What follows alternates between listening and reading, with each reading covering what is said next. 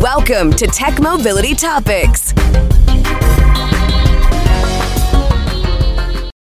According to the Federal Cybersecurity and Infrastructure Security Agency, better known as SISA, S-I-S-A, China is conducting state-sponsored cyberterrorism, and its battlefield is as close as the router in your home or office. Oh my. I understand around the world, a lot of attention right now is being placed towards the violence and the horror of war. But for the last several years, the United States has been involved in warfare of a different kind, and that's cyber warfare with state actors such as China, North Korea, Russia, Iran, and a host of others that would cause to do us harm. One of the ways they're doing that is to try to infiltrate systems and compromise systems that are vulnerable. And I'm going to get to that in a minute and explain how you might be able to, thwart these type of attacks. But before I do that, you may not have heard of the Cybersecurity and Infrastructure Security Agency, so let me introduce them to you. They are a component of the United States Department of Homeland Security, responsible for cybersecurity and infrastructure protection across all levels of government, coordinating cybersecurity programs of the U.S. states and improving government cybersecurity protections against private and nation-state hackers.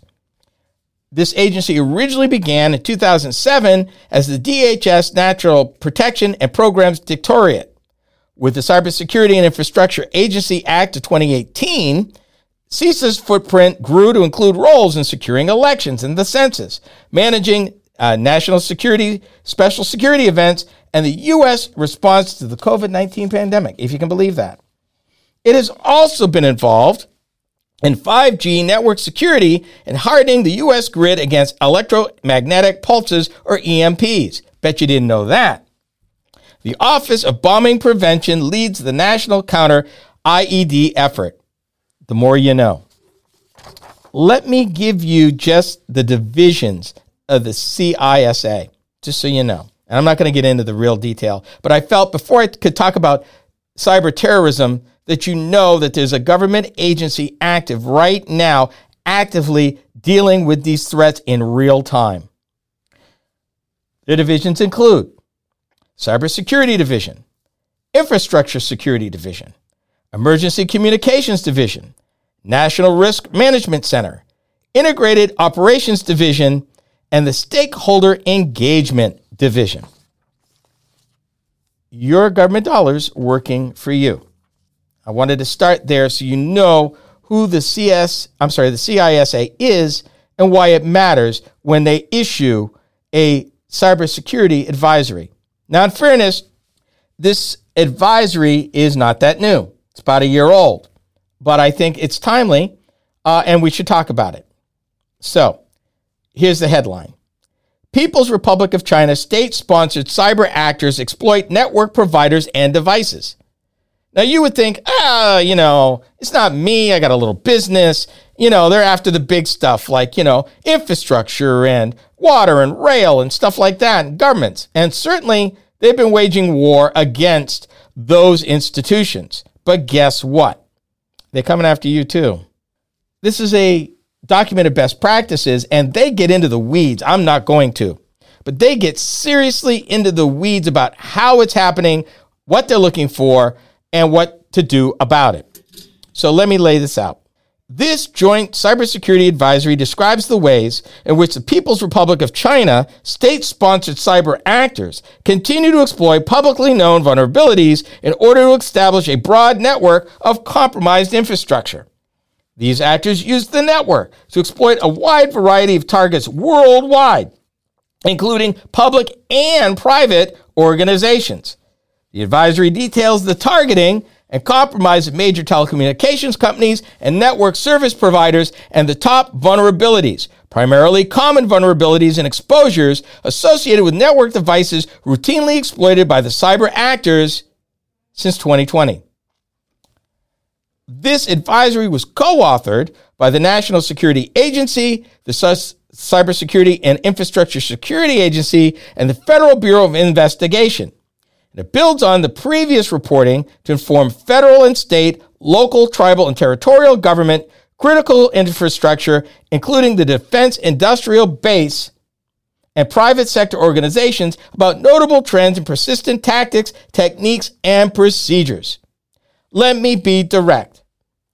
They are looking for those of us who will not, have not, or have been lazy about keeping your security software current, keeping your software up to date. They get through a lot of this because we are lazy about keeping stuff current. If you knew just how much that one thing alone would stop to really slow stuff down, you'd be amazed. Now, why does this happen? If you're a small nonprofit, a small community, a sparsely settled county, money is scarce. You got to make choices.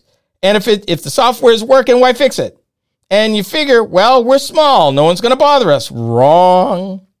You're exactly how. And we talked about a few weeks ago how one county in New York State got compromised because if the bad actors could get in through the county and get into systems at the county level that interact with the state, then they could put the whole state offline. And that's the whole thing. They look for vulnerabilities. You're not the target, you're the method.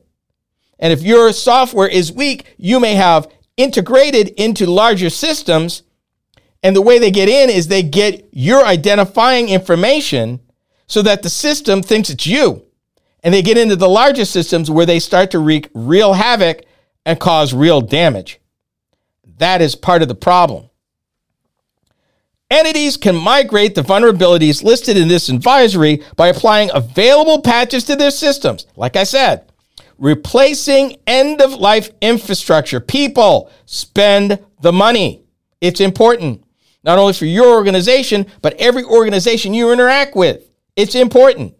Don't be the conduit to a major problem because you didn't stay current.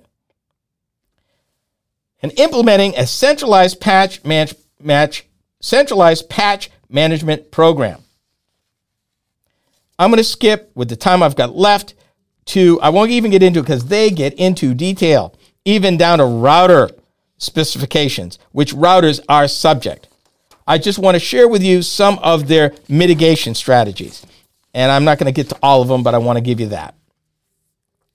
The NSA, CISA, and the FBI urge organizations to apply the following recommendations as well as mitigations and detection recommendations, which are tailored to observe tactics and techniques. Keep systems and product updated and patched as soon as possible after patches are released. Common sense. Immediately remove or isolate suspended, compromised devices from the network. Common sense. Segment networks to limit or block lateral movement. Disable unused or unnecessary network services, ports, protocols, and devices. Because out of sight is out of mind and it's a risk. Enforce multi-factor authorization for all users without exception. And enforce that on all VPN connections. And there's more here. I'm not going to have time to get to it, but, common sense. Update your stuff, keep current, replace your equipment, and be aware because this stuff is real and it's happening right now. We are the Tech Mobility Show.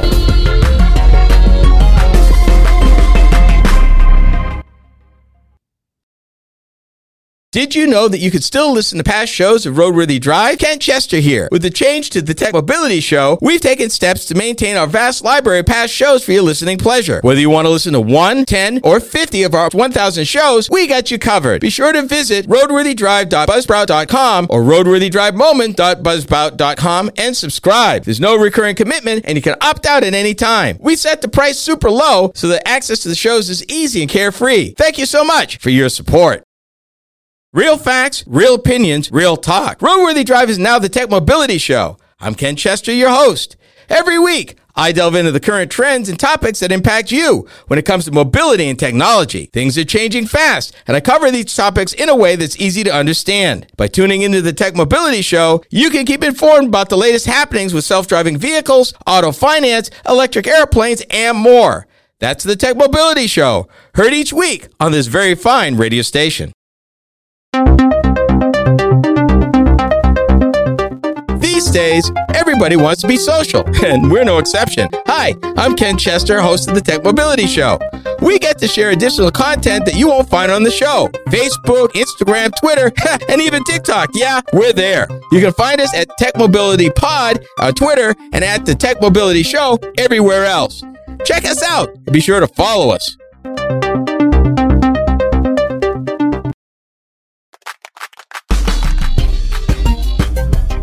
Believe it or not, the Tech Mobility Show has a website. Yep. Combined with all the other ways you can interact with us, our website is a great place to start. Learn more about the host, find us in the news, and even check out where you can hear our programs across the country on the radio. I know, right? Our website is a great place to learn more about us and our programming. Go to techmobility.show for more information.